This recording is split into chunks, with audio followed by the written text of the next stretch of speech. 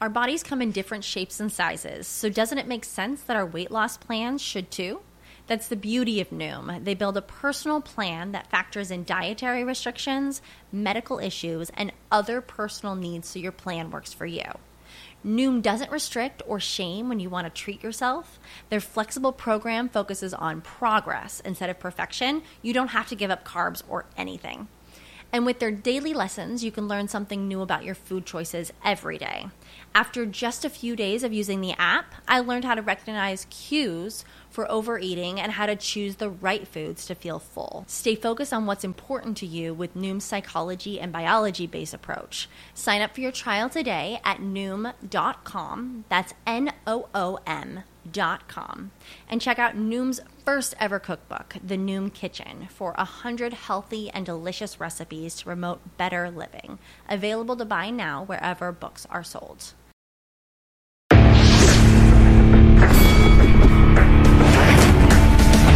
Reveille, reveille, donks.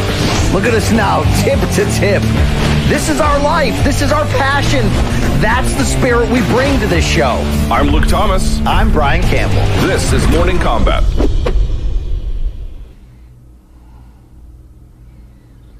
Hey, buggery donks. It is time right now, yes, for Morning Combat Friday, December 18th, 2020. What a spectacularly weird year we have had. So why not close out this week with a weird episode of MK. Brian Campbell, your host on Fridays, the Beige One, the BBC, all that good stuff, CBS Sports and beyond.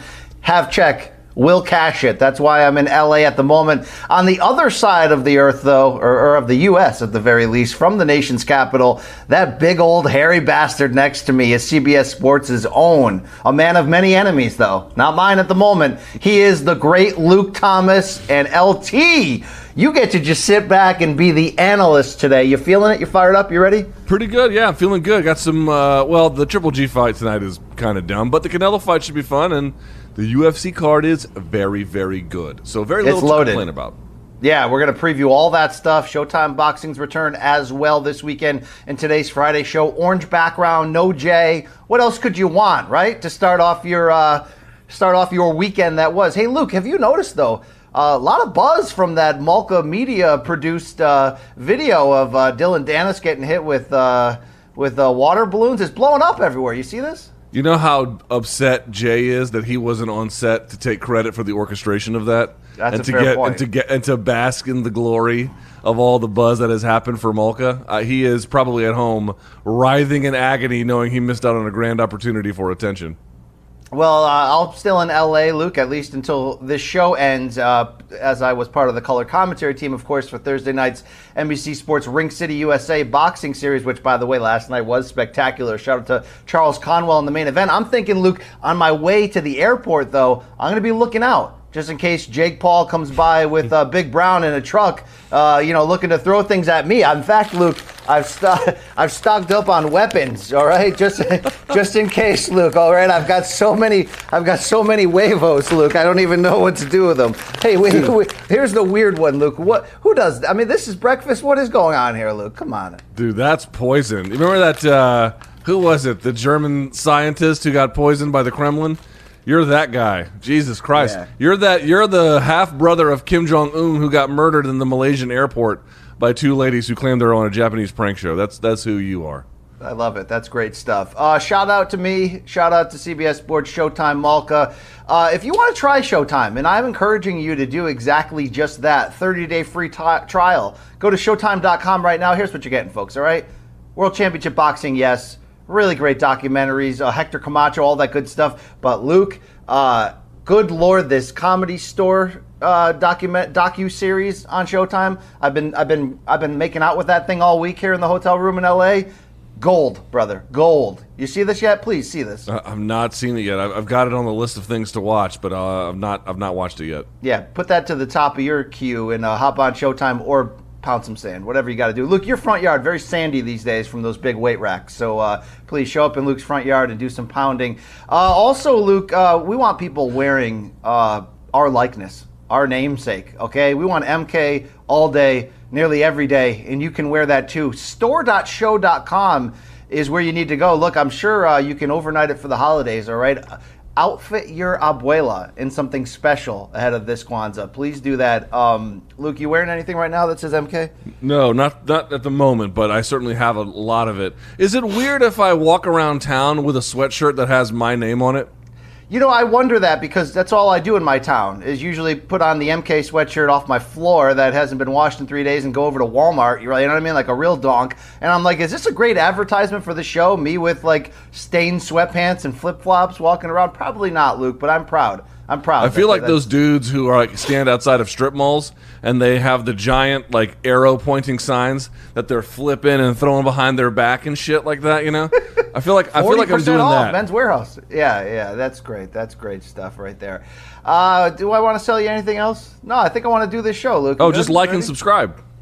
Yeah, why don't you like this show? And why don't you subscribe? Because here's the deal. It's 3 live shows per week. It's Luke's Thursday live chat. Sometimes you get some kind of brosected thing in there, but you're also getting world-class interviews. I think Luke's interview with Dustin Poirier talking all things Conor McGregor has done about 48 million hits up to this point. This week, we got Canelo Alvarez. We got Wonder Boy Thompson. We got, that's just the beginning, okay? Go check to see who else we got. Edgar Berlanga. Who was the other guy I got, Luke? I got a lot of guys, all right? You got, let's see, Canelo, Stephen Thompson, Berlanga, Lennox Lewis.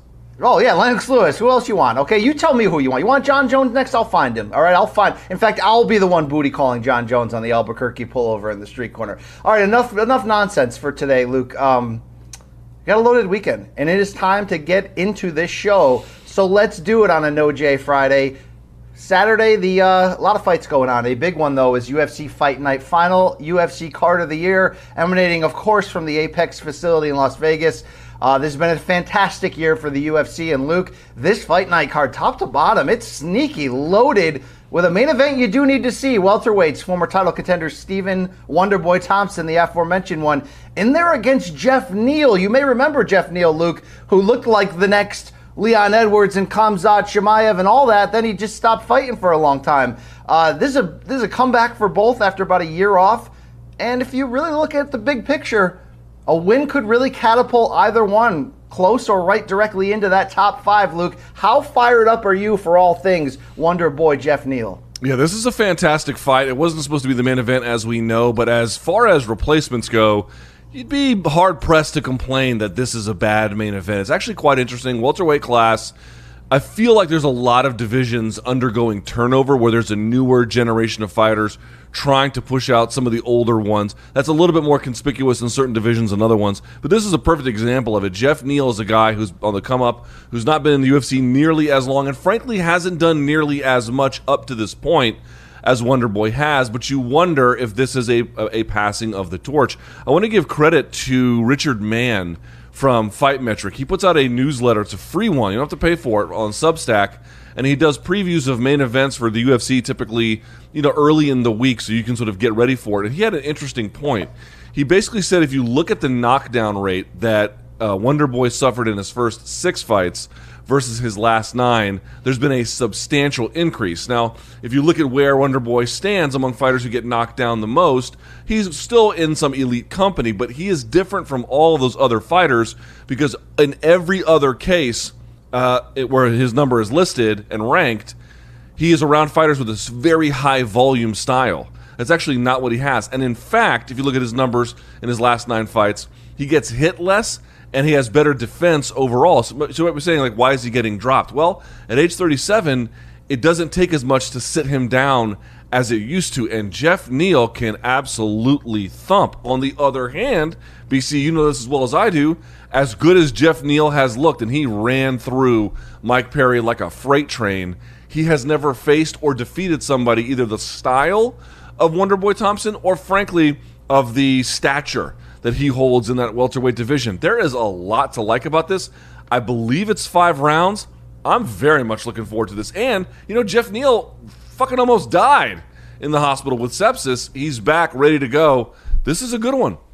This is a really good one. So much at stake, clash of styles that you like. And, we laid out Neal. He's been out for a year, but he's won all 5 of his UFC fights, won the Dana White Contender Series opportunity before that, wins over Bilal Muhammad, Nico Price, and Mike Perry, as you mentioned right there. This is a big breakout opportunity for him, while just the same, a big chance for Wonderboy to remind us that he didn't really go anywhere. Luke, I talked to Wonderboy this week on MK. I had no idea the injuries he had sustained, getting dropped on his head by Chris Weidman during some bro-in-law friendly sparring, and then breaking both hands over the past year. He also hasn't fought since late last year. So he's got a lot of questions to answer. He's 37. At some point, he's going to slow here. He's on a bit of a bad skid, although he only faces the best. But Wonderboy's resume, Luke, I don't know if we talk about this enough. Sneaky great, bro. I mean, even his recent wins mixed in with the big losses, and the big losses was, he was beating Anthony Pettis for every second and then got knocked out. He lost to Darren Till in a fight that I scored for Wonderboy. And then the other loss was the title loss to Tyron Woodley, which was really close. So it's not like this guy's getting knocked around or looking bad. Yet his two most recent wins, they hold up great. He's only got to beat Vicente Luque during this stretch. And he beat the bags off of Masvidal before the big turnaround. And that's not even accounting the win over Roy McDonald, the knockout of Robert Whittaker. This guy's been the class for a long time, Luke. He believes the win gets him into the top 5 and maybe one away from a potential title shot. Do you think there's a final chapter to what the Wonder Boy has done? Because I don't think we give him enough credit. He was that close to winning the title at UFC 205 against Tyron Woodley. Yes, the rematch was much maligned, but can he reinvent himself for one more run, given the Usmans, the Covingtons, and company above him? I don't know. I mean, getting the title at this point to me seems, pipe dream is a strong word, but very, very, very unlikely, right? You're dealing with people who, in the case of Woodley, he could wrestle, but he had to do it Woodley's gas tank has always meant that he has to fight in spots, right? He can't just go full bore. Well, guys like Covington and Usman not only are just as good of wrestlers as Tyron, maybe better, in MMA anyway, but on top of that, they don't ever have to hit the brakes. They can just go. And so that relentless pressure, you just imagine over time, it's going to be very hard to break that unless you can match that kind of wrestling intensity. Now, maybe from a gas tank perspective, he could do that. And the resiliency he showed in the first fight with Woodley, I thought was pretty incredible as well. But we are now several years past that. Look at how much Woodley has fallen off since then. So this fight to me against Neal, very winnable if he does. More than just honorable, pretty impressive to be that competitive at that age, this late in his career. But at the same time, that is beating Jeff Neal, as difficult as that may be, that's one thing. But that's not even nearly as difficult, I think, as beating the very top dogs currently in that division. So one step at a time, BC. Yeah, and there has been some criticism, and you mentioned that this wasn't the chosen main event to begin with. There's been some criticism that Wonderboy, coming off a win, would sort of go back in the rankings and fight a Jeff Neal. But all things considered, looking to find anyone to fill these slots, this is a damn good fight, one that matters, one where both fighters have a lot of questions to answer. And I don't know if Jeff Neal is that good, but that little stretch of wins that we mentioned, Luke, I mean, he just looked like a man in there against boys. He looked like somebody that's looking to bust out.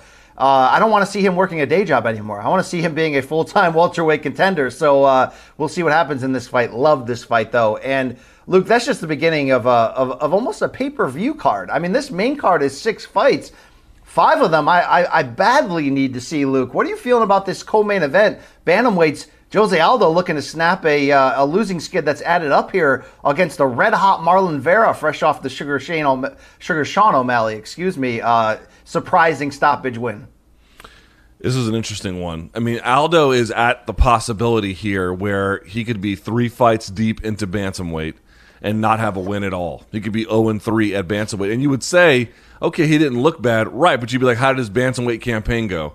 In the end, if he loses to Marlon Vera, it did not go well. Now, in the case of the opening fight he had against Marlon Moraes, you're talking about a guy who was the champion in the weight class. So you lose to him, it's one thing. Then you fought for the actual title in the title bout. Okay, that's another thing. But here, if you lost to Vera, you'd be talking about somebody who may eventually become championship caliber, but to this point has not been competing on that level. That would mark, to me, the signal, or to be the signal for something new, a level of decline, partly just the division moving on without him. He was never really much a part of it, but I just mean this division is getting deeper and deeper and tougher by the day.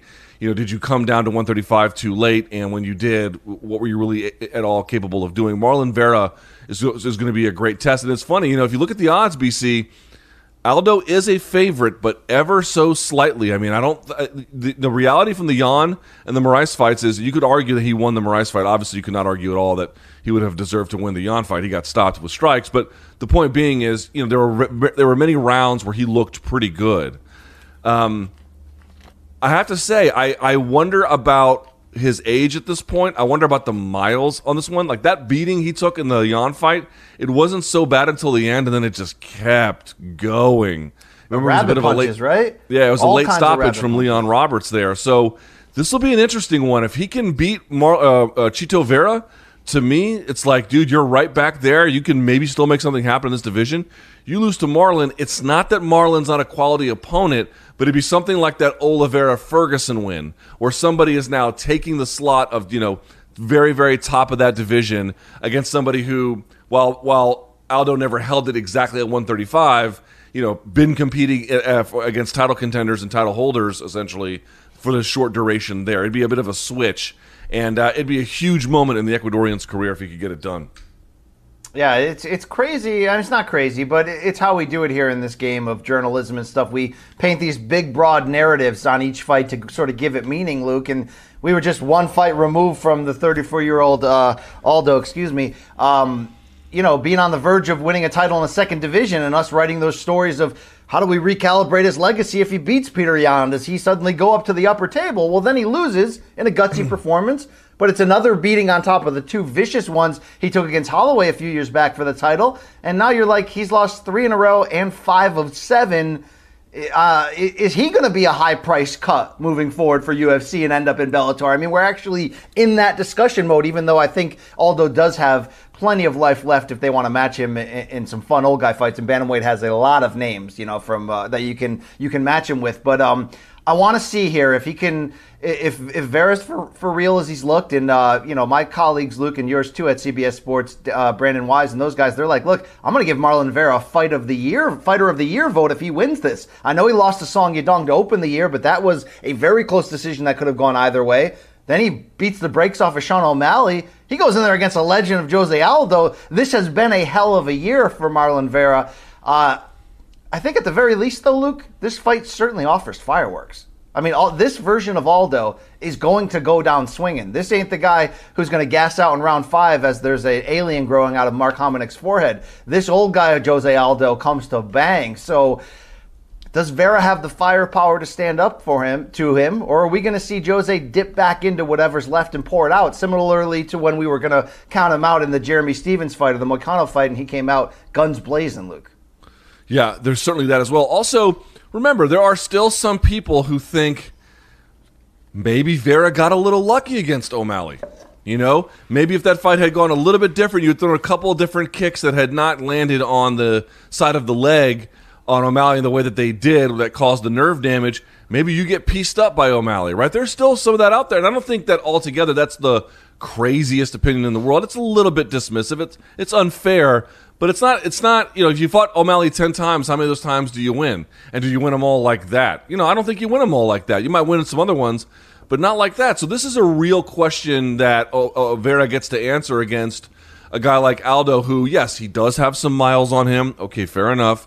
He's not the same guy he was in his prime at 145, but he is still a very tough customer. I mean, Moraes barely beat him, and Jan took a long time to get to the point where he was. If Vera can do something like that in 15 minutes, some of those skepticism that is lingering since the O'Malley fight, it might go away. So this is a great. Dude, this card, you know what it is? The fights are great, yes, in part because of the style matchup and the stakes, but the matchmakers, not every card they make is necessarily one that is, speaks to their ability. This one does.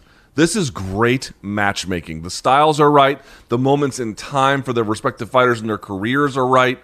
The stakes are right. You really, really have to like a lot of these contests. Well, you know what I like a lot, Luke? This welterweight fight, which follows it. You want to talk about great matchmaking. Circus clown turned possible serious welterweight Michel Pereira going in there against a red, frickin' hot, violent Chaos Williams. Luke, This is one of those take a bunch of colors, throw it at the wall, and call it art as it's dripping down. I love this shit, Luke. It's going to be wild. It's going to be high-paced. It's probably going to be violent. I really want to see if I've been wrong on Michel Pereira. Watching him do backflips off the side of the cage and gas himself out dancing on the way in. He looked so good in his last fight, sort of finally putting it all together. But the way Chaos Williams has been flatlining folks, he's going to have to be dialed in and ready, meaning Pereira. This is a great fight. You've come a long way on Michel Pereira, haven't you? You've really turned in from foe to friend to maybe now fluffer. You've gone pretty far, BC. Well, I tried to get him on MK this week, and I had a time slot secured, Luke. Then a translator fell out, and my Portuguese was limited to just swears, and I didn't want to call him anything derogatory. So you should have just started the interview and been like, "Ooh, vai morrer, ooh." Hey, Luke, are you going to get off with your high and mighty pronunciation, William and Mary education, calling him Pereira right now, though? I don't know if I appreciate that. Isn't it Pereira or some shit like that? Yeah, come on. Respect South America, okay? Please. I'll do my best, BC. All right. Luke, how for real is Chaos Williams? You're a close follower of this game. People love this guy. His name may be, hidden a bit by the breakout years we've seen from the likes of Khamzat Chimaev and Kevin Holland. In a different year, Luke, I feel like we'd be celebrating him a little bit more here entering this fight. Yeah, I mean, he's certainly right now sitting at, 10-1. He ran through Abdul Razak Al Hassan in his last contest. He's beaten some other good fighters as well. And he has gone to decision. In fact, I think his last fight prior to going to the UFC against Jeremy Holloway was one of those. So, he's got some well-rounded ability, but so far what he's shown in UFC is this ability for quick, powerful, explosive wins with his punching power, right? So that's sort of what he has shown. What I'm looking to see is against a credentialed opponent, and Michel Pereira is sort of that, not exactly. What can you do over the long haul, especially for a guy as physical as Pereira can be, right? He's very big, very strong, extremely athletic. What kind of a disciplined game plan can you put together? Not the entire time, but when you need it. Let's say a disciplined attack. When you need it to get the job done. This will be an interesting test. I mean, I mostly feel like they put these two together because they feel like either of them needed a fight and it'd be fun.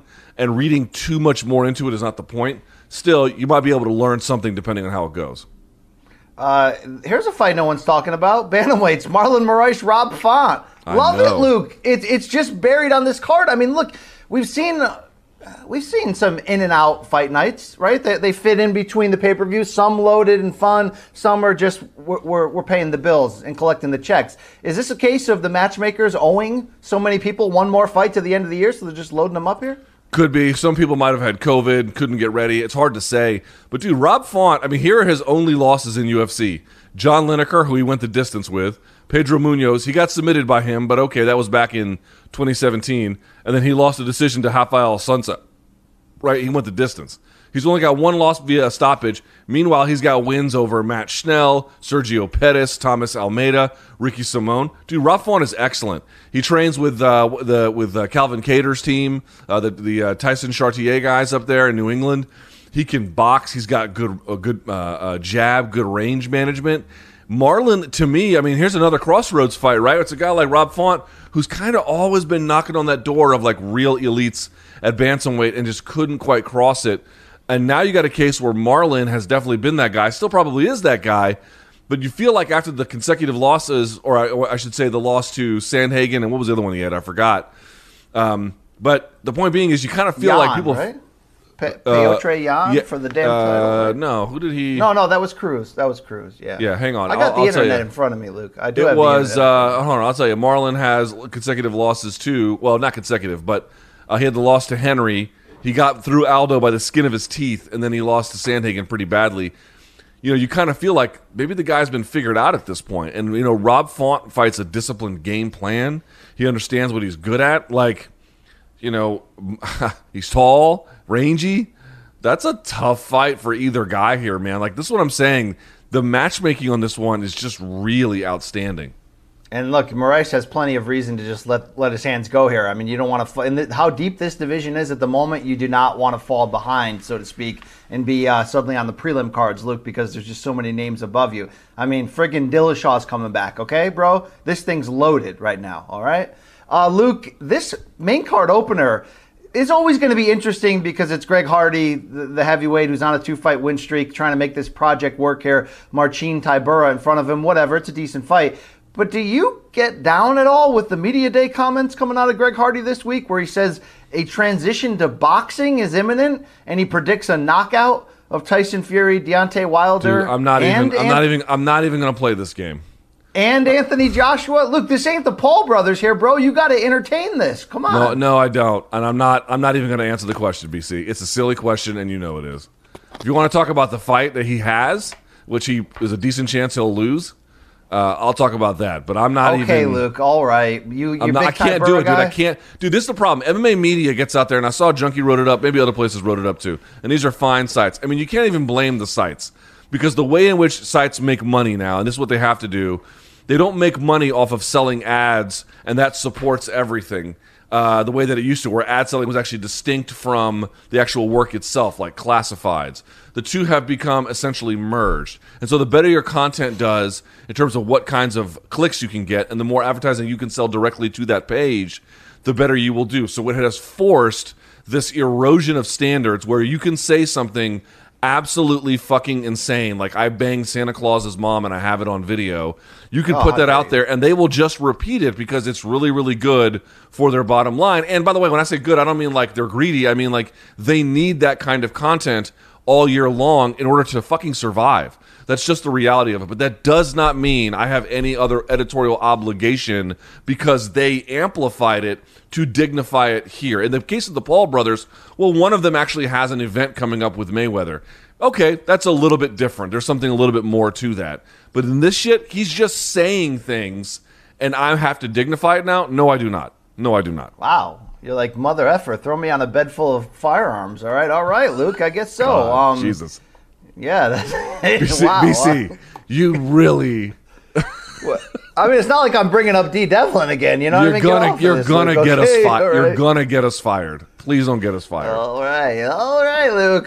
So yeah, no shortage of storylines. Also in that prelim main event, Anthony Pettis back against Alex. What's his name? Alex Morono. Luke, I saw Pettis come out and say, I need to be a better manager of my career. He says he was drunk as shit when he accepted the Tony Ferguson fight on last minute notice and really hasn't been a great steward of his career. Luke, do you think we'll look back on Anthony Pettis, all things considered, as a disappointing run from the top of the mountain of the Wheaties box and what's happened since? Yeah, I mean, or just that the Wheaties box promotion came too late. I mean, it wasn't like... Dude, finding the guy or the lady that you're going to get behind as a sponsor in MMA, it's hard to do, man. You know, like they did it for Brian Ortega, and then he goes in there and just gets demolished by Max Holloway. But he's not done, you know. He took all that time off and he came back, and he gave Korean Zombie a nice beating. So it's like, it's just hard to know, which is why, like, doing it for the best heavyweight ever, who also, by the way, had a loss during his run with Modelo. But still, that's a little bit of a safer bet. Or Amanda Nunes, who is basically the safest bet in MMA right now. Like, that's what you have to do. It's just hard. So it's like, you know, did Wheaties absolutely mistime it? I mean, about that, there can be no doubt. Do I blame them necessarily? Like, if you don't know much about MMA, you're looking for what appears to be the next big thing based on what everyone's probably... And by the way, you know, what's the UFC telling them that? I mean, here's the thing, like, I don't know exactly what the genesis of that deal is, but I've had enough conversations with sponsors when I was running a website to know that a lot of them want sort of UFC sign-off on whether or not it's okay to work with this partner or that partner. Like, my hunch is that the UFC had a little bit of a hand in saying, you know, steer your attention to this direction versus that one. So it's like, do I really blame them? I don't really blame them, dude. Luke, unless you grew up in the 80s, I guess you won't understand what being on the Wheaties box cover meant, even though people still have been on the Wheaties box cover all the way through Anthony Pettis and beyond. Do you remember specifically any boxes you went out of your way to buy? Like, I bought the Larry Bird one when he retired. I bought the Dream Team one. I remember Mary Lou Retton and Sugar Ray Leonard being all over Wheaties boxes when I was, very small. Even though Wheaties is really a gross and bland cereal. Yeah. I don't know how it's remained popular. Did you go out of your way to buy the Caitlyn Jenner box, Luke? What happened? No, I didn't. Because let me just say, Wheaties sucks ass. It's a shitty cereal. It doesn't hold up well in milk. It needs a lot of help with either fruits or, some kind of sweetener or whatever the fuck. Wheaties sucks balls. It is a very, very awful cereal. And so, can you throw some dried fruit in there, please, Wheaties? Give me something, all right? I know, like Raisin Bran is not good for you, like the 2 scoops of raisins. But at least you got 2 scoops of raisins. Wheaties was like, yo, you know that mud that's caked on your shoe from walking around outside 2 days after it snows? That's going to be your Wheaties after 5 seconds of sitting in milk. Man, fuck Wheaties. So, no, we were not a pro-Wheaties household.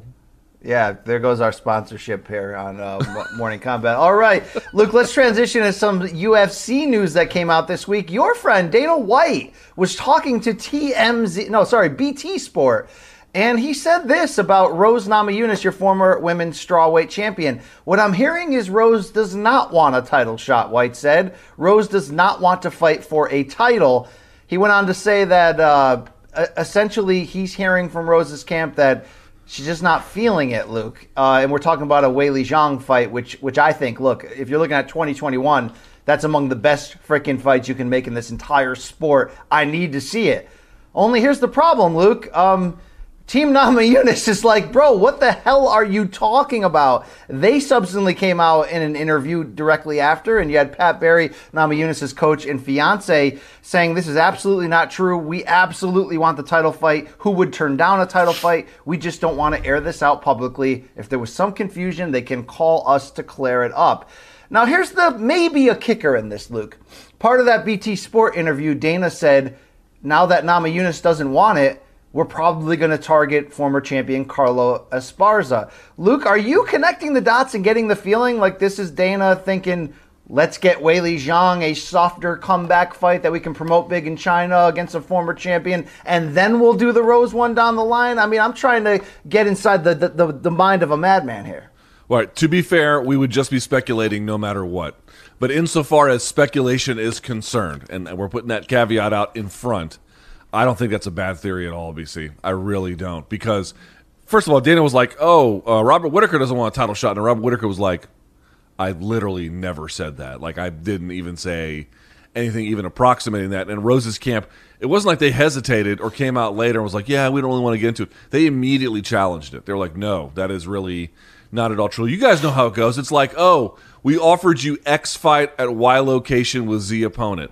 And whatever reason you turned it down, which was you don't want to travel or you're not going to be ready by then, or you thought that opponent was beneath you, whatever. Or maybe you got lowballed, Luke. This is a smart method if you're looking to lowball a fighter, right? Right. Again, the money wasn't right. Whatever the case, if you say no, Dana will turn around and say, they didn't want this opportunity. They didn't want to reach for this glory. It wasn't in them right now. That's how they'll frame it versus, well, no, we just didn't like the terms of the deal. Not that there weren't parts of it we couldn't necessarily get behind. Now, in fairness to the UFC, yes, I mean, obviously the only fight to make at this point is with Rose. But if you are trying to mature the Chinese market, BC, to your point, and that fight against Joanna Jędrzejczyk was an absolute, I mean, not just good, but the damage they did. Jesus Christ. They went out there and clubbed each other for 25 minutes, giving her a bit of a soft re-entry. Dude, that's what they would do in boxing. Like, I'm not even necessarily all that mad at it, to be honest with you. I don't know that I want MMA copying all of boxing's practices, whether they're best practices or not. But if that's your theory, and I think it's a decent one, could you be all that mad at him for it? You don't have to throw Rose under the bus to get there, and I don't support that. I don't think it's the craziest thing to want to give Zhang Weili a little bit of a softer reintroduction. It's the same thing I always say about promoters in general in both combat sports. It's like, if you're going to lie, please do it really well, so I'll accept it. But if not, just tell me the damn truth. Like, just straight up tell me the truth of what you're doing, and then it's easier to accept. Now, look, full disclosure, we're speculating. Maybe Dana got wrong information, whatever. Although we have seen this practice before out of him. That's why we're saying this. But I think it's potentially dangerous when we're talking about an athlete like Rose, Luke, if this is just Dana playing the public headlines fake news game, only because if you heard, and I want to ask your immediate reaction when you saw this headline, if you hear that about Rose, knowing she's had, mental health challenges in the past and has been very motivated or very unmotivated at various points in her journey to get the best out of her, and, coming off of this Andrade rematch where she had to walk through hell in that round 3, I was already starting to build the narrative of, I think that reminded her how much she loves fighting and what she can do, and she needed that, blah, blah, blah. Yet when you hear a headline of, Rose might not be looking that direction, my first thought is, oh, crap. Is she ever going to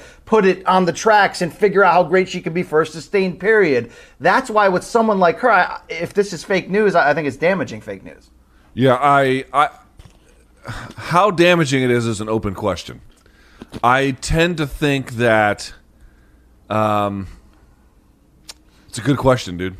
I don't know the answer to that. How damaging is it? That's there's an open debate to be had about that one. I'd have to think about it more. I think it would be case by case. Sometimes it can be very damaging. Sometimes it just never sticks. So where is this one in that continuum? Hard to say. And if she gets back out there and fights again or ends up getting the title shot, then probably all this is for naught. But yeah, that's a good question, dude. I honestly, I candidly don't know I wonder what you think about it, because I don't know. I think look, am I being extra sensitive because Rose has been open and been through some things? And maybe am I being extra sensitive because she's a female? I don't know. I'd have to examine myself on the chair, but I just think it's potentially dangerous to somebody who has had some highs and lows if this is false and fake news. But a lot of speculation here. It's part of the promotional game. Let's roll on and move forward. But before we do, Luke, do you love that fight anywhere as much as I do? Weili Zhang, Rose Namajunas. I think it is spectacular of a style matchup, and I think Rose is trouble for the champ. I really do, Luke. Is it the best fight you could make in women's MMA? Damn Probably. Right it is. Right? Probably. You could make a case for Kayla and Amanda Nunes being a potential on that list. I don't think that's crazy. But, as a surefire, top of the food chain, one of the best women's fights you can make right now, that's the one. I struggle to honestly think of a one that'd be better than that one, at least on paper ahead of time. Valentina Amanda 3, maybe the only one. Okay, but the first two were, the first one wasn't boring, but it was short, and the second one was boring. It depends if you have a palate for high level skills, Luke, and technique. I don't know. Is that what it is? Yeah. Is that what it is? You gotta be a real deep thinker. Pereira. Yeah. Either way, you could put that on the list, I suppose, certainly for anticipated fights, but in terms of just on paper how good it would be, shit, dude, I struggle to think of one better. Yeah, I am currently rock hard with emotion, like Jake Hager, thinking about this fight, Luke. I have a phoner. You're a disgusting, disgusting man. All right, Luke. Yeah. Hey, you know what we got this weekend, Luke? We got a big boxing match. DAZN back in the ring. They got 2 cards back-to-back nights. Let's focus on the Saturday one, Alamo Dome in San Antonio. And it's big news because it's the return of your pound-for-pound king, a global icon, Canelo Alvarez, 30 years old, back for the first time, Luke, in over 1 year, and back on big stakes because it's a short-term turnaround. It's a dangerous opponent in Callum Smith, and given everything Canelo's been through, getting his promotional and network free agency when we thought he was probably headed to a long-term court battle with DAZN and Golden Boy, this has just been a wild turn of events. Not only did he get free, but he went back to the team he just divorced at DAZN, who couldn't pay him the guaranteed money, and sat down at the negotiation table and got a really good deal, and said, when I talked to him this week on Morning Combat, that it was the biggest and best deal available for right now, so he took it on a one-off. We can talk about that, but we've already been up and down those roads. It's time to talk about the damn fight. Luke, you saw these two stand next to each other. 7 inches taller from unbeaten Callum Smith from England, the youngest of the fighting Smith brothers, all 4 of them either world champions or world title contenders. Callum might be the best of the 4. Is he good enough, though, to make this a real damn frickin' fight on Saturday? Yeah, I mean, listen, it was like that scene where, was it Game of Death? I think that's the movie. I could be getting it wrong, so please don't dead wrong me. But where Bruce Lee is standing next to Kareem Abdul-Jabbar, like, dude, they look like not just two different weight classes. I mean, two different species. Jesus Christ. He's got like an 8-inch reach advantage and a 7-inch height advantage, which is astronomical in boxing. It's a huge jump. And yet, Canelo is favored somewhat considerably to win. So I was thinking about this fight, like, do I think it'll be an interesting test? I absolutely do. Partly, I think Canelo can take portions of fights off, especially a little bit later. I think he's stronger in the first 6 rounds than he is in the last 6. Again, not always, not every time, but as a general rule, I would stand by that. Obviously, you're going to see the jab be a big component. But I also feel like Canelo's going to have a real, eventually, not an easy time, but he's going to be very effective at corralling and sort of smothering, I think, Smith at times. And I'm also expecting big body work. Like, one of Canelo's best punches is that left hook to the liver. He's got good setups on it. He's got a good ability to slip and roll. And I think you're going to see him getting inside that distance and just absolutely crushing him. And then and only then, when he can slow him down, corral him, and bring his hands down a little bit, do I really think you're going to see him open up upstairs. And at that point, we're talking about one of the best power punchers, even up to 175 pounds. So should be interesting. It is a test for Canelo, but, as well as I do, BC, even if it's close, the judges are just going to give him the nod anyway. So as long as it's not close, who gives a shit?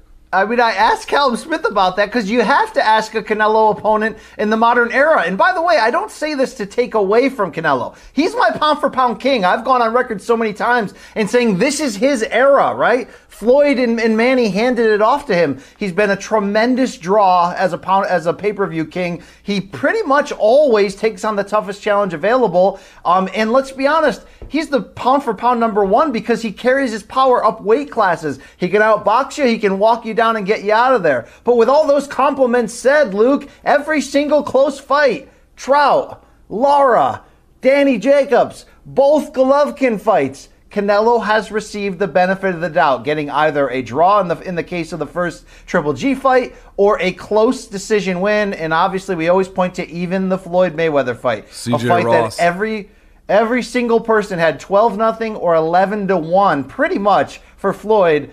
CJ Ross gave Canelo 6 frickin' rounds. So I did ask Callum, say, look, dude, do you have to finish this guy? And, he gave a very... he gave a response, Luke, that I don't want to hear, but I get it. He's like, I would say yes if I was somebody else. If I was watching somebody else fight Canelo, I would say, yes, you need a knockout. But he goes, I believe in my craft. I believe that the statement I'm going to make in the ring is going to be good enough, and the judges are going to believe it. Sorry, Callum Smith, without a couple knockdowns, you're just not going to do that. So... let's talk realistically, and I think the realistic path, if you're going to be a Callum Smith backer for a big upset, is can he get him out of there? He's a good puncher, Callum Smith, Luke. Not a great puncher. But I think he's way tougher than a Rocky Fielding who Canelo walked through and folded up. And by the way, you know what that was. I was going to say, by the way, Callum Smith also knocked out Rocky Fielding quicker and before Canelo ever did. He knocked him out in one round. But... I think Callum Smith has potential because of the size difference and the fact that he's never lost. He's young, hungry, decently athletic, has, like I said, decent power. He's going to be a tough out. Canelo's going to have to work for a while to get inside. You want a comparison? Look at Canelo against Sergey Kovalev, right? Beautiful knockout late. But until we got there, Kovalev was boxing with his longer range from distance and really having a pretty good time at it, keeping Canelo away until Canelo figured out how to get inside and get to his chin. I feel like this fight may end up playing out that same way. And I think if you're Callum Smith and you don't think at some point, I've got to gain respect, I've got to draw a line in front of me, I've got to make Canelo pay if he comes forward, I think you have to be thinking I need a knockout, Luke. Because not only has history told you can't get a win by decision over Canelo, but if he doesn't do all the things I just said, if he doesn't land significant right hands early to make Canelo not come forward and get inside on him, the jab's not going to be effective. He's not going to have a chance anyway. So if I'm Team Callum here, Luke, the odds are against me. I might look at this as I got to get him into a bit of a brawl. Look, but I got to do it from the outside. I've got to be active and aggressive. I cannot box this man. I have to treat him like the smaller fighter. Will that strategy get him knocked out if he employed it, Luke? Or are you just going to try to finish and hope you get the score? You're not going to get the scorecards. Yeah, I don't brawl at all. No, you're going to get knocked the fuck out brawling.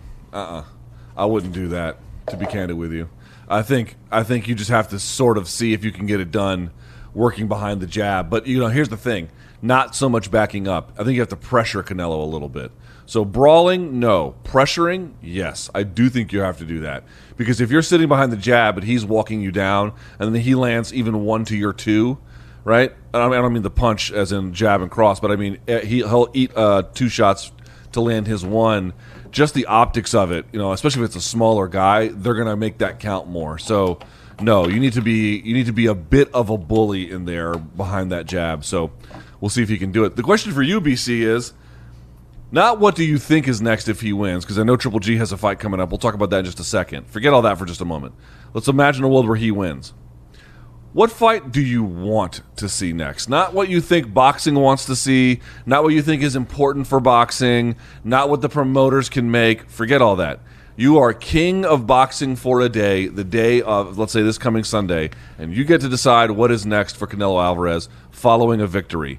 What is your Christmas list number 1 sitting on Santa Claus's lap go-to?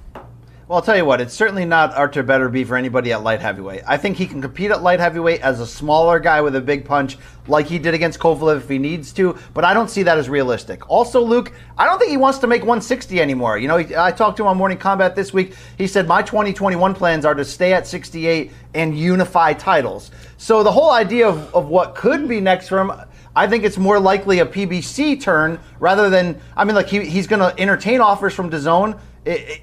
People want him to fight Triple G a third time. Danny Jacobs still around, but I don't think that's anything that expands his brand or his legacy or his legend. There are some fun-ass names under the PBC banner at 168 that either have titles or have had. Luke, a Caleb Plant fight that was almost made for this December because Canelo wanted it. That's a big pay-per-view, I believe. Caleb Plant can box. He's marketable. I kind of really like that fight, Luke. That's a style I kind of want to see against him. Somebody who's quicker than him, who can box. And I want to see him against David Benavidez, who had the WBC title, got stripped of it when he missed this, the weight on the scales for that Showtime fight we saw, Luke. And now that title is actually not only put vacant, but Canelo will be competing for it along with Callum Smith's full WBA title.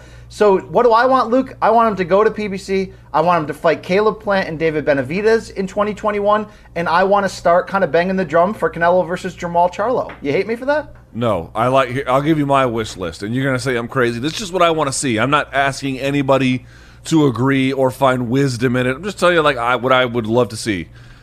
Beterbiev versus Canelo would be my number 1. For all the reasons you said you would not want to see it, that's why I do want to see it. But okay, right after that, Charlo is the one that I have my eye on. I'm okay with a third Triple G fight if that's where they end up going. I don't think it's any kind of scandal at all. It'd be fine. Caleb Plant, I could take it or leave it. You're the world's biggest Caleb Plant fan I've ever seen in my life. I don't find that fight particularly interesting. Maybe competitive, but not that interesting. To me, it's and Jordan Hardy, big Caleb Plant fans, yes. Yeah, well, it's like, I'm not saying he has the same style as Danny Jacobs, but you'd get the same satisfaction that you got out of Canelo versus Danny Jacobs, which is to say not that much. It was a close-ass fight, Luke. I scored it a draw live, all right? I understand. It was close. And I think 2 of the judges had it 115 and 113. It was very, very close. But in the end, was that like a thrilling contest? Fuck no, it wasn't thrilling. So I'm not there on that one. But my top 3 would be Beterbiev, Charlo. The Benavidez one is interesting. I like that as well. And then Triple G. All right. I love that. And by the way, I think the Callum Smith odds in the general feeling, Luke, he's got a chance, but Canelo should beat him, comes off the fact that Callum Smith's last fight, a title defense against Great Britain's John Ryder, he looked flat. He got a disputed decision. A lot of people thought Ryder outworked him. So it's it's a lot of what have you done for me lately. This wasn't the same Callum Smith that walked through George Groves or Hassan Endam a couple years back. So also he took it on short notice too. Yeah, but he had stayed in the gym knowing something big could happen. So kudos to him for that. His brother, Liam Beefy Smith, got sent to hell by Canelo 4 years ago via body shot. Rocky Fielding got folded in half. And Luke, ultimately my prediction is Canelo gets to that body. I think it's going to take, though, until rounds 10, 11 to do it. And I think he stops Callum Smith just the same. Canelo always going big, though. Big fan of Big Red, so shout out to that ginger. All right, Luke, let's keep the train moving. Thursday night, the night before, on DAZN. No, Friday. I'm sorry, Friday night. Thursday was last night, Luke. Yeah, all right. Hey, tonight, Luke, tonight. Hard Rock Seminole in Florida. It is Gennady Golovkin putting his WB... IBF. IBF, yeah, the IBO is BS. The IBF middleweight championship on the line against a Polish mandatory contender, Kamil Szeremeta. Yeah. Scaramouche, can you do the fandango? So, Luke, here's the deal. No one wants this fight. Scaramouche is unbeaten, but he has no knockout power. And this is one of those circumstances where you look at his record and you go, how the hell did he ever get ranked number one by an alphabet body? He hasn't beaten anybody. And here's why So given the pandemic, I don't hate this fight because for all these boxers, they're just trying to get back in there. Given him fighting one night before Canelo, could they be setting up a time schedule for a trilogy? I don't hate it for that reason either. And I have to believe, DAZN is hoping there's a chance that can happen, even though, Luke, I don't know if you heard rumors that Triple G Jaime Munguia could be next if Golovkin wins on Friday. I know that would get your panties all kinds of drippity drop there. But here was my point, remember when though. I never said he was a better power puncher than Deontay Wilder, but people don't have listening comprehension skills and thought that I did? We can't prove that anymore because Joe Rogan took your show off of YouTube and it's gone forever. He didn't take mine. He took everyone from that week. Is that Glenn Greenwald is gone too? It's on Spotify. The whole thing is there. Don't be a hoe. He heard your co-host talk about his height and he's like, F this guy. All right, Luke, so back to this. This guy, Triple G, here's the deal. Look, nobody wanted a trilogy against Canelo more than Triple G. They hate each other. They always go back and forth. The root of their beef is that when Canelo had the tainted beef and they had to postpone their 2018 rematch because of his failed drug test, Triple G went off saying, I knew he was a drug cheater. I've seen the injection marks on his body up close, blah, blah, blah. Canelo, he don't like that. But here's the problem with Triple G. 2019, as Canelo told me this week on MK, he was actually trying to make that fight. In fact, you remember they came out and said, for fall of 2020, right now, we're going to see that trilogy. You know what happened, Luke? Triple G said, only if I can fight this guy Szeremeta first, scrap metal, because I promised I would. We don't want your freaking promises, Triple G, okay? I love you, Gennady Golovkin. I'm hoping you run through this guy, even though you had a very tough test last time out against Sergey Derevyanchenko in a Fight of the Year candidate the last time we saw Triple G there. But, Luke, this fight sucks. This fight sucks. This fight blows. I thought Derevyanchenko beat him. I did not think he beat Charlo. I thought Charlo won not handily, but it was clear that he won by the end. But I thought Derevyanchenko beat him. I know that's debatable. It's not so clear that you can't argue the other way. Fine, fair enough. But we were just talking about this with the Zhang Weili and Esparza fight now, and for different reasons.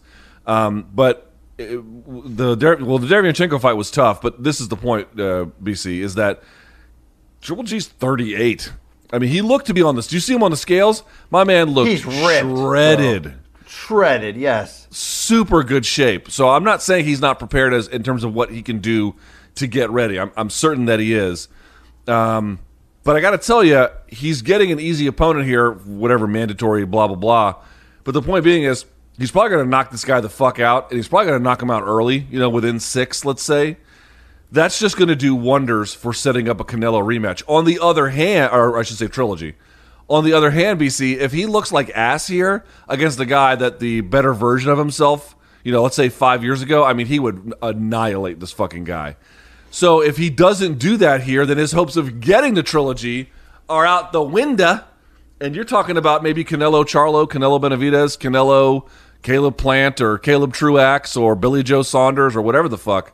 So this is a big fight for Triple G, not in what it means for his legacy, but what it means for a big payday, a final big chapter down the line. Look, let me read you the quote, and you can hear this, of course, on the interview I did with Canelo Alvarez this week, but I asked Canelo, bro, we know you hate Triple G, yet he's fighting the night before you. It feels like you're setting up a trilogy. What do you think about this? Canelo says, quote, that's strange. that he had to wait for Canelo to announce for him to do that. It has to be difficult to shadow Canelo. Very difficult for him. We had serious conversations in 2019, but unfortunately, because of the pandemic, the trilogy fight didn't happen, end quote. First of all, I love Canelo using third person there, and Brian Campbell loves that Canelo talked about Canelo like that when he was talking to Brian Campbell. But that's a nice way, because Canelo really doesn't say anything bad about anybody. That's about as dark yellow piss you're going to get out of Canelo talking about somebody. So I respect game on that regard. But, as always, we talk about Triple G's age. One of the rare things you can say negatively about Canelo, and I've said it before, I'll say it again, he waited Triple G out 2 years. You're damn right he freaking waited him out. Then they had 2 all-action classics. Canelo was lucky to get out of both without a loss. And now I think he feels like, yeah, whatever, I don't care. If we're going to see a third one, Luke, let's just do it next. Because let's not wait until Triple G has another fight in which he's diminished and gets into a brawl and shouldn't be in one, blah, blah, blah. If he's going to get into a brawl and empty out what's left, Luke, do it against Canelo, not against Derevyanchenko. Do you know what I'm saying? Yes, agreed. Yeah, I mean, there's plenty of reasons for optimism for a third one. You're right. Talking about himself in the third person, like he's T.O., doing his whole bit, that is kind of amazing. But I don't know. Let's just see what happens tonight. I'll be on CBS Sports HQ after it's over while you're on a bird going on flyover country, and then we'll have something to say about it on Monday. Absolutely. Busy weekend. And also on this busy weekend, Saturday night, Showtime Boxing back, Luke. Special edition, a triple header from the Mohegan Dome there in COVID-friendly Connecticut there. So, Luke, it's a new main event. Originally, this was Nonito Donaire, the Filipino legend, challenging Nordine Ubali for his 118-pound title. That fight fell off when Ubali got COVID. Ubali was made the champion in recess, and the title was put on the line, but then Nonito Donaire also pulled out for COVID. So, Luke, Donaire's second opponent, Emmanuel Rodriguez, will hold this main event. He's a former world champion at 118 pounds, and he's going to fight for that interim WBC bantamweight title against Manny Pacquiao protege Raymart Gaballo. Here's what's interesting. Gaballo, 24 years old, Luke, 23-0 with 20 KOs, but has not stepped up to this level yet. I want to see what the kid can do here because Rodriguez is experienced. His only loss was against the great monster Naoya Inoue in 2019. He's got a split decision win over Jason Maloney before that. He can box. He's tough. I want to see what Gaballo has. I'm very understudied on him because he's kind of come out of nowhere, but he's being given the opportunity of a lifetime here. All too true, but I got to tell you, dude, for me, not to sell you short on this one, but I'll just be honest about it. All of my attention is on Jaron Ennis. Boots, as they call him. He, to me, what would you say, BC? Maybe not boxing's best prospect, but in the running for it, in the conversation, somewhere along there. He's Philly tough, and he's also dynamic in the ring. Yes. Super dynamic. I mean, he has this style where it's not continuous. He reminds me of Adesanya a bit, where he'll take his time, he'll read, he's moving, blah, blah, blah, blah, blah, and he'll throw, and everything he throws is dangerous because it is so well calculated, so well timed, and he's also pretty athletic, obviously, on top of it.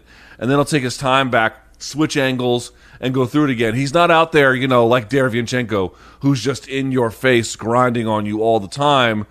It's quite the opposite. It is much more take my time with it and then find it. He's got flair for the dramatic. He's young. He's interesting. I don't know how far he's going to take what he's got, but what he has, at least on tape, we talk about it all the time on this show, BC. Some fighters jump off the screen, whether it's kickboxing, boxing, or MMA. This dude jumps off the screen. He has a big opportunity in front of him, and I am very curious to see what he can do with it. Yeah, so Boots Ennis has, every time he stepped up in class, he's looked even better. And that's a true testament to how good he really is, Luke, that the more you challenge him, the better he gets. This is his toughest test to date in terms of a guy with experience in Chris Van Eerden. He's 28-2-1 with 12 knockouts. You probably know him.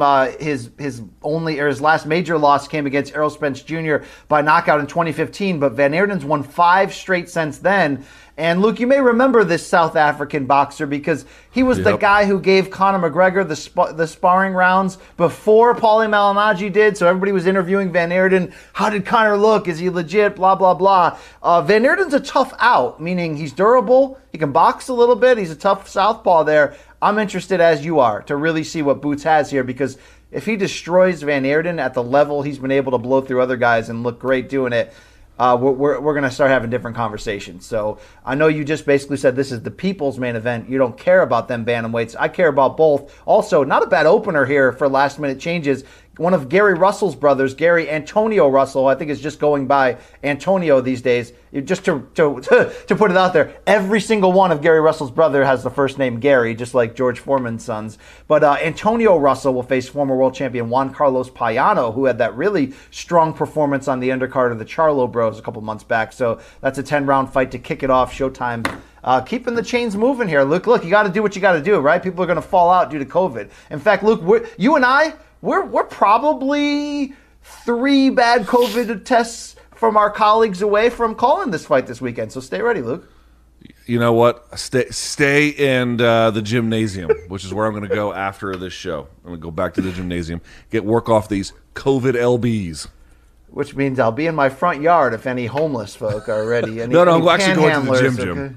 But it's too cold. Luke, but yeah. So I would think you're smarter than that because you are, Dr. Luke Fauci is very safe in these Well, I'm so glad times. you brought that up, BC, because it turns out that the D.C. government has released data, which anyone can look at. It is now public, trying to figure out where people are getting COVID. Do you know how many people who get COVID in this city get it from the gym? Did you look at the data? Because I looked at the data. Did you see what it showed?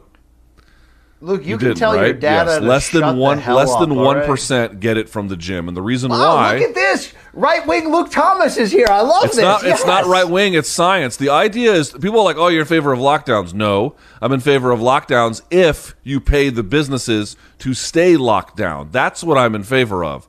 In the case of the gym, although there is one stupid rule here, you can't have gym classes, which I don't quite understand because you have a mask on the whole time. They make you wear a mask at all times.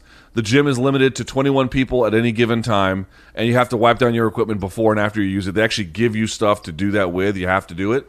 So you have to temperature check. You have to sign in. You have to sign out. So every time I've gone, I've only been a handful of times, there's literally 3 people in the entire gym, and everyone has a mask on. It's actually the best time to go to the gym, and the data is pretty clear. Under those conditions, BC, under those conditions, your chances of getting COVID are extremely low. So that is an educated risk worth taking. You irresponsible bastard. Oh, fuck you. It's so responsible, bitch. I don't want to hear it. Fuck you. Go eat those eggs. Go eat those eggs, Cool Hand Luke. I hope that homeless guy blows in your face as you're trying to get the rack up in the front yard and then makes out with you and passes you the vid. All right, Jose, Luke, don't you find that good news? If you keep a mask on at the fucking gym, I don't know how much wiping all the shit down does, because that seems to me like hygiene theater. But at a bare minimum, and then, by the way, all the gyms had to replace their ventilation systems to catch the filters that can kill the virus when it goes through. So there's also that on top of it. But dude, don't you find that encouraging that the gyms, less than 1% of cases are contributing to COVID? Like that, people should be celebrating that. I just want it to end, Luke, please. I mean, the longer we have COVID, the more these are in my life, Luke. I can't do this anymore. Okay, please. All right. Okay. Yeah. Fair enough. All right. Hey, Luke. You may find out in the end that you were dead wrong for working out in a gym during COVID, but it wouldn't be the only L's you take this week, Luke. Here's everyone's favorite segment and your least one. It's called Dead Wrong. I don't mind it if they get it, if they're right and I'm wrong. What I mind is the poor research that has shown itself time to time. You're going to love this one because they're mostly all at me for my sloppy ass, Luke. When mentioning Australian croc hero Steve Irwin, the crocodile hunter, and mentioning his tragic death a few years back, I did give the death count a +1 for a croc for eating him. Luke, it turns out all of our Down Under fans and the lovers of Steve Irwin and his legacy came at me hard, and they said, bro, put some respect on that dead man's name. He got killed by a stingray. He got stung in the chest or some shit, right? And then they took him to the hospital and he died there. I'm dead wrong. and Steve Irwin's dead. And that's where it's at, Luke. I'm sorry. I loved him too. Okay, I'm sorry. But I'm dead wrong. It was a stingray, not a croc. Luke, is his daughter, Bindi Irwin, sneaky at all, or are we just moving on? Is she a teenager? Because if so, I'm not even going to come close to answering that question. I don't know that shit. Come on. All right. Luke, also dead wrong this week. You and I, after I impromptu asked you who you believe are the best female practitioners of wrestling inside the UFC cage. We did get this one wrong, yep. We both left off the longtime strawweight contender, but hasn't fought in seemingly a decade, Tatiana Suarez, who, yes, is a badass, is a great wrestler. The problem is, Luke, I just want to see her in the cage against somebody with a pulse. Like, I can't take it anymore, Luke. Yes, that is true. We fucked that up. And people were hitting me up on Twitter like, how could you forget? I follow her on Instagram. I've interviewed her a number of times. She's nice. She's personable. But, BC, you know this as well as I do. She's been absent ever since that win over the who was the partner of Amanda Nunes? Nina Ansaroff. After and it was a close fight against Nina Ansaroff where she re-aggravated existing injuries that she had previously had. She has not fought. And so I'll be honest. The viewers are right. We are wrong. I completely forgot that she was not that she was good, but that she was part of the roster, for crying out loud. It just completely slipped my mind. So it's a good correction. See, that's a good correction. Oh, wow. Okay. All right, Luke. That's a man with integrity. All right. Luke, also, I've taken another L this week. I was dead wrong when talking about Tony Ferguson's incomparable ability to heal, mentioning that nasty knee injury he suffered in the Fox studio trying to hype up UFC 223 in 2018. I said he returned in 4 months in a fight that I don't even still think he should have taken. But, Luke, it was 6 months when he came back. What was it? It was Cowboy Cerrone he fought, correct, when he came back? Or was it Pettis? It was one of the two. When Tony came back after his big-ass time off, it was Pettis. Okay, so the whole point of that was I argued that he was taking a massive chance for risking a Khabib fight that he had already secured multiple times. But, Luke, he came back in short form. It wasn't 4 months. It was 6 months. I was dead wrong. But just the same, the guy's a maniac. And, Luke, I know you saw that video he put out. He was kind of doing his own dissected in that video. Luke, what were your thoughts? Does it make Tony crazy, or does it make him seem like he knows what he's talking about? Here's the thing. It's like, dude, if what you enjoy about Tony is his sort of stream of consciousness bravado, right, then why are you going to take it literally when he's on the other end of a fight, which is to say, he's out there winning and he does this bravado stuff. Everybody loves it. Well, he's still doing that just from the losing side of things. Like, do I take a lot of issue with the claim that he had Charles Oliveira broken after one round? Yeah. I mean, that obviously is not a defensible situation. But at the same time, it's kind of Tony being Tony. And I do think, I said this to you on Wednesday's show, BC, if you kind of look at the tape, don't get me wrong, Oliveira was in total positional command on the ground in all 3 rounds. And 11:40 of the fight, of a 15-minute fight, was spent on the ground. So that's a lot of domination. But in terms of like how close Oliveira got to a sub, or even like any real ground and pound, in the second and especially the third round, it fell off a cliff. So he was positionally way outgunned, no doubt about it. But he actually did a pretty good job of keeping himself safe from the worst parts of the ground elements of Oliveira's attacks. And I do think that should also be noted. It should, but he was basically painting like a moral victory in those videos. Like, look, don't you see in round 3, I was preventing him from doing this and that. You were also preventing yourself from winning. So I don't get I'm going to pound my chest and, you lost a one-sided fight and okay, you won this little battle within it, but you still lost the damn fight and you weren't coming on. So, but dude, here's the thing, and this is the problem with all fighters, and you know this in boxing too. The delusion that compels them and moves them to greatness, because part of it is delusion. Yes, it's a belief in self, but often before you have a reason to be that self-confident, that's the thing that moves them forward. It's a hard thing to reconcile when things start to go bad. Whether you want to call it the end or not, it's just not a good moment in his career, right? 2 losses in a row. Wrestling with something that you have used as an engine for success, that's a hard thing to let go of. So is the claims he's making all that defensible? Well, no, but I'm not really going to beat him up over it just yet. All right. I almost accidentally did a nice impersonation there. Remember that guy from the UFC early days, the Canadian Harold Howard, who would fight in a wife beater? And he had that great sound bite where he had the glasses on. He's like, I'm Harold Howard from Canada, and we got a saying where I'm from, if you're going to come on, then come on. Yeah, that's the slogan of this show, Luke, okay? If you're going to come on, come on. Could you turn in your 2 weeks after the show?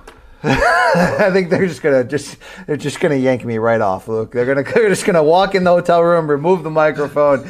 Wow. All right, one more dead wrong, Luke. It's another L for me. Look, nobody loves the Kimbo Slice Sean Gannon warehouse fight more than I do, Luke. I remember watching that shit right after it got posted to YouTube. I feel like I was watching like fight porn, basically.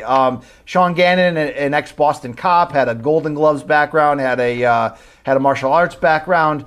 And he fought Kimbo Slice at peak backyard Kimbo for big time money. The dead wrong in this case, though, Luke, was the location. We don't have the viewer who wrote this in, but they sent in a letter here saying the beige one said that Kimbo versus Gannon was in some underground location in Miami. It was actually at Santos BJJ and MMA in Providence, Rhode Island.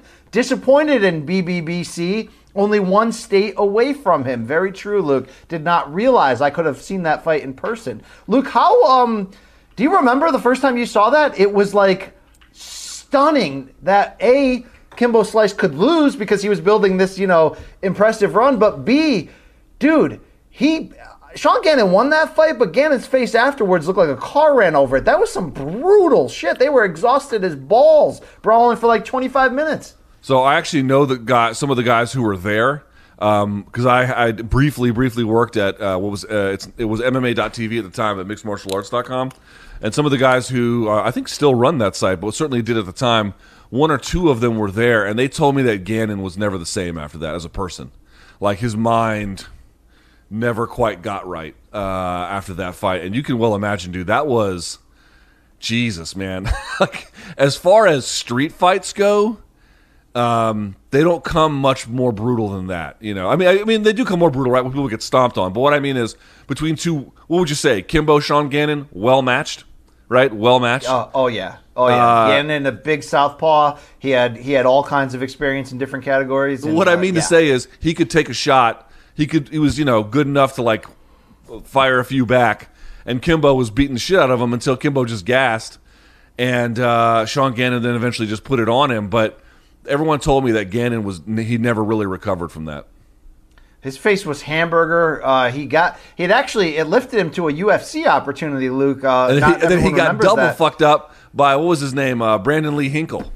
Brendan Lee Hinkle beat the bags off of him. Gannon had some really weird tattoos on his shoulders, and he never fought again. And the person who sent this in is relaying some of the facts from this, Luke, that Gannon is still in a legal battle today with the Boston Police Department because they wanted to fire him when that fight lingered out. Look, I always thought that Elite XC, UFC, and even Bellator dropped the ball in never getting these two in the cage with the given storyline here. You agree with me? Yeah, I do agree with you. That would have been the rematch would have been enormous. But you know what, Kimbo had some L's along the way. Kimbo had some W's, bro.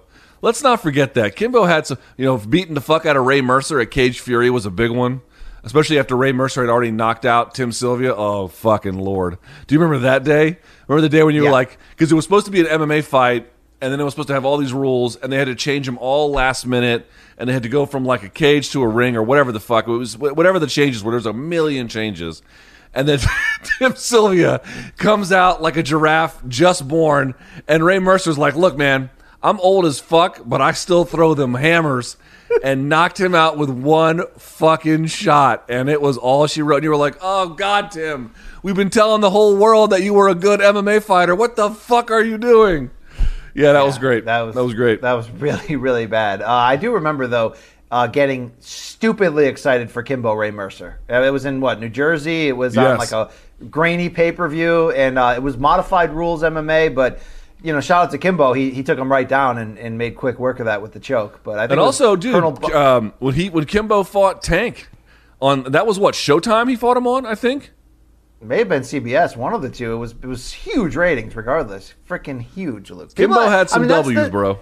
I mean, dude, how unlikely is it for a guy who was like a strip club bodyguard or porn star bodyguard, whatever, to then have the backyard thing and then be somehow allowed on CBS in prime time and do like 5-6 million viewers, Luke? Like, he did stupid numbers. Like, dude, I don't, you could have put prime Anderson Silva on national television back then. Who would have done more? Kimbo was it was a phenomenon.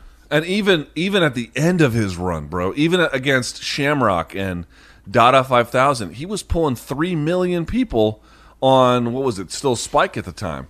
I mean, or Paramount, whatever the fuck. He was pulling 3 million people. Like, dude, they were doing ratings up until recently, like, 300,000 or some shit, maybe even less at times. I mean, you just can't overstate. People loved Kimbo Slice. People were very attached to what he was. So I worked at ESPN for 12 years, and when a celebrity would come to campus, which was like every other day, right? There'd be a monster celebrity there, and you can always gauge how much this person had crossed over by the buzz around campus, right? Like, for example, the most buzz I've ever seen, and we've seen every famous person come through there, was the freaking guy with the abs from the Jersey Shore. When the situation came, there was like lines out the cafeteria door for women to see him. But the second biggest buzz I've ever seen, and this is including like Snoop Dogg, Will Ferrell, I mean, everyone's come to ESPN. Dude, when Kimbo Slice came to ESPN for MMA Live back in like 2010 or whatever, the amount of people that wanted pictures, the buzz was absurd. And here's really the greatest legacy to Kimbo the person. Every single person had a story about him being the nicest guy ever, despite being so intimidating. And every fighter you talk to, Luke, who have been with him on The Ultimate Fighter or knew him or whatever, they say the same damn thing, like salt of the earth, great person. So shout out to Kimbo for that regard, Luke. Yeah, man. I didn't never hung out with Kimbo, but I interviewed him probably a handful of times. And you always got the sense that all he really wanted to do was just chill. I mean, if he had to throw hands to make money, hey, it was go time. But I met his daughter. I met his wife. Let me explain something to you. If you saw Kimbo Slice's daughter and his wife at the grocery store, you would think they're the most ordinary Americans. Nothing stood out about him in terms of being, because Kimbo was this outrageous, larger-than-life personality. Dude, his family was, and I say this as a compliment, the most normal, down-to-earth people ever. His daughter could not, I don't know how old she is now, but she was I think, a preteen at the time, so let's say 10 or 11 or something. Sweet, very friendly. His wife, super friendly. I mean, these are people who, I'm being truthful, these would be your neighbors, I at the end of the day, I don't know how much Kimbo loved fighting. I think he liked it a little bit, especially when he won. I'm sure he loved the paychecks. But at the end of the day, that dude wanted to be in the backyard, probably with a beer or a blunt in his hand, telling stories, cracking jokes, having fun with the fam, and, playing a couple of games with the kids. I really think that's who he was at heart, especially at the time when I interviewed him at that stage of his life. It's a shame he didn't get more of it, but, he had some W's, goddammit. And can we close this Kimbo Slice Appreciation Hour by saying pioneer in chest hair design? Look, I never even thought of these things. Remember, he had one chest fully covered with hair, the other shaven. Then he had the spiderweb design. Then he had the under cleavage with like shapes and stuff. I love that man for that. Luke, do you feel that we were robbed in The Ultimate Fighter that we never got Kimbo versus Big Brown? Yeah, a little bit. I know you love to throw shots at Brendan despite him being a Showtime brother, so that's fine. But don't forget, there was also another chest hair aficionado in the UFC around the same time, a little bit later. Brian Ebersol. Remember Brian Ebersol? Yes. The American who came out of Thailand. He would have the arrow that would point up on his chest. So Kimbo was not alone. He may have been the pioneer, but he was not alone. Luke, do you have a large arrow down yeah, I mean, do the curtains match the drapes, the carpeting, Luke? You're a disgusting human, and you deserve to be executed in front of your family. Fridays, there's no pants and there's no rules. But hey, Luke, that is the show for this week. We didn't do tips this Friday. We didn't do homework assignments. I've been traveling. It's wild. But we do have some big plans for you guys. a pre-taped holiday Christmas edition coming your way. So please continue to get your questions in. If you want them answered, go to Apple Podcasts. Give us a review, 5 stars if you're willing. And please leave your question. You leave it, I'll answer it. That's how this works. And, we are trying to plan basically a 100th episode party, Luke. I think our 100th episode aligns to be airing like January 1st or 2nd, right around there. So yep. Hopefully we'll get some big surprises there for the people. And BC, the Triple G tonight, Canelo tomorrow, UFC tomorrow. And by the way, the next UFC fight, if I'm not mistaken, BC, after tomorrow is not until January 16th. So wow, we're going to have a lot of tap dancing to do on this this here channel. But I'll say this, BC, I'm also getting a tattoo this weekend, so we'll see how that goes. Oh, yeah. So, aren't you on the inside of your bicep, right? On the inside of my arm, yeah. Okay. Is that a sensitive area for tattooing, Luke? I've not had it tattooed, but I'm told that the wrist and then around the elbow is painful. So we'll see. And can you remind me once again, Luke, what you're getting? I keep forgetting. So basically what I did was I have wanted a Supermoto, which is a Marine Corps way of saying motivational. I've wanted a Supermoto Marine Corps tattoo for 20 years, and I didn't get one because, everyone's horror stories about what's going to happen if you get a tattoo and blah, blah, blah. What about your career? But I'm 41. I'm doing okay in my career. I own a home. I have a kid. I'm married. I've never been arrested for drunk driving. Hell, I've never even been arrested at all. And even in my line of work, I feel like a lot of people have tattoos in this industry. Like, I'm not going to get any on my neck or hands. So why not? I'm financially stable, so why not? So I reached out to a guy who is a specialist. He has tabori tattoos, which are the kind you get in Japan they do it, piece by piece with a needle by hand. Who's a Japanese specialist, and I asked him to reimagine the Marine Corps logo, or the emblem, I should say, insignia of the Eagle, Globe, and Anchor. And you might say, well, should you be remixing something so iconic? Well, funnily enough, I did a bunch of research on this. I mean, this is something I've been thinking about for 2 decades. If you look around and look at people's individuals' Eagle, Globe, and Anchor tattoos, everyone remixes it on all different kinds of ways, whether it's portrait realism versions or, they'll add K-bars to it, which is the official knife of the Marine Corps, but just put tons of different sort of spins on it. I've seen the mock-up that he has.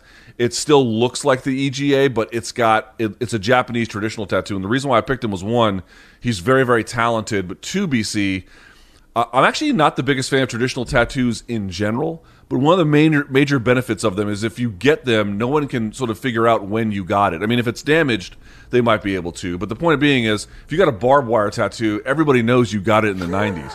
It's sort of attached. Well, it's true. It's attached to that era. Traditional style of tattooing, Japanese or American, it's somewhat timeless. So I went with that, and it's going to be black and gray with a little bit of red, and it's going to be fucking awesome. 2 follow-up questions. 1, would you ever get an MK-inspired tattoo to really show the people that this has been the best turn of your entire career, Luke, and your personal life? We get to 1 million subs, I'll get an MK tattoo. Easy. Wow. No sweat. 1 million. That's a lot of freaking subs, Luke. Yep. My other question is, I want to say this seriously. I respect the Marines. Did you ever see the movie Lone Survivor? Yes. That's the one with Mark Wahlberg, right? Yes. So I haven't seen the movie. It's based on a true story. It is, and I know the story. I haven't seen the movie. I started watching it, though, 2 days ago, and all I got through was the opening because I got a phone call, whatever, you don't care. But the opening is real footage of like, Marine training, of, like, boot camps and stuff. And, Luke, like, all the guys locking arms and laying in the water for hours on end. Those are SEALs. Are you sure? Well, I've been to Marine Corps boot camp. We didn't do that. All right, maybe it was the damn Coast Guard for all I know. All right, Luke, I was about to give your Semper Fi guys but you got tested in extreme ways, correct? Yeah, I mean, it was one of the harder things I've ever done in my life in a lot of different ways. So I've been waiting 20 years to get like a real, I'm proud of, no bullshit, and I do it the right way. Like, this guy's expensive. It's gonna be huge. People think you should get tattoos that are small. If you get tattoos that are small, they're gonna come out fucked up. Don't do that. They're gonna fade easier a lot. You can go to specialists who can sometimes do it, but in general, bigger tattoos are better. They're much easier to get the detail right. Plus, to get black outlining and shading, which will last longer. I always recommend people get a little bit more. I put years of thought into this, so I'm ready. Let's do it. I got the money. All right. I got the willpower. I got the time. Let's fucking go. I hope you have the huevos to sit through it, though, Luke. Okay, I can mail you a few packages. I sat for 4 hours for a tattoo on my ribs. I'll be okay. Yeah, you once sat for 4 hours and rewatched Holloway Volkanovski 2 as well. All right, Luke, over and frickin' over again. That's the show this week. Please like, subscribe, tell people. Okay, remember when you used to pass around STDs in college like it was going on in style? Pass around Morning Combat. Let the people know. At Morning Combat on both social channels there. Follow Luke and I as well. And if you want to send in a submission, artwork, you wearing our damn merch, morningcombat@gmail.com is the email. Hey, you want to slide in my DMs? They're open, okay? Yes. Please, nothing Please gross, stop. If you send me tipped to tip things, I'm blocking you. Don't do it. And shout out to Dickles. He was supposed to have some stuff on Wednesday's show, and I guess the email didn't go through, and he sent them to me. We're gonna make sure that stuff sees the light of the day. Dickles is a rising star in our stable of fans there. Okay. Shout out to Malka, Showtime, CBS Sports. Yeah, that's all I got, Luke. Okay. You want to tell the people anything? Yeah, I want you to have a safe flight home. Don't get COVID. And I think, are you going to do a post-fight reaction to Canelo? Yes, I will. Yes. And I will do a post-fight reaction to UFC. I will be there for you. These 5 words, I swear to you, Luke, okay? All right, very good. Well, don't eat all those eggs in one go, and safe travels, and blah, blah, blah. Thank you. Good luck to you on your tattoo. And enjoy the fights this weekend, folks. From UFC to Showtime and DAZN, all that good stuff coming your way. Yeah, so I'm Brian Campbell. I'm signing off for now. For Luke Thomas, may all of your eggs be bagged, of course. And I've got 2 extra words for you. We out.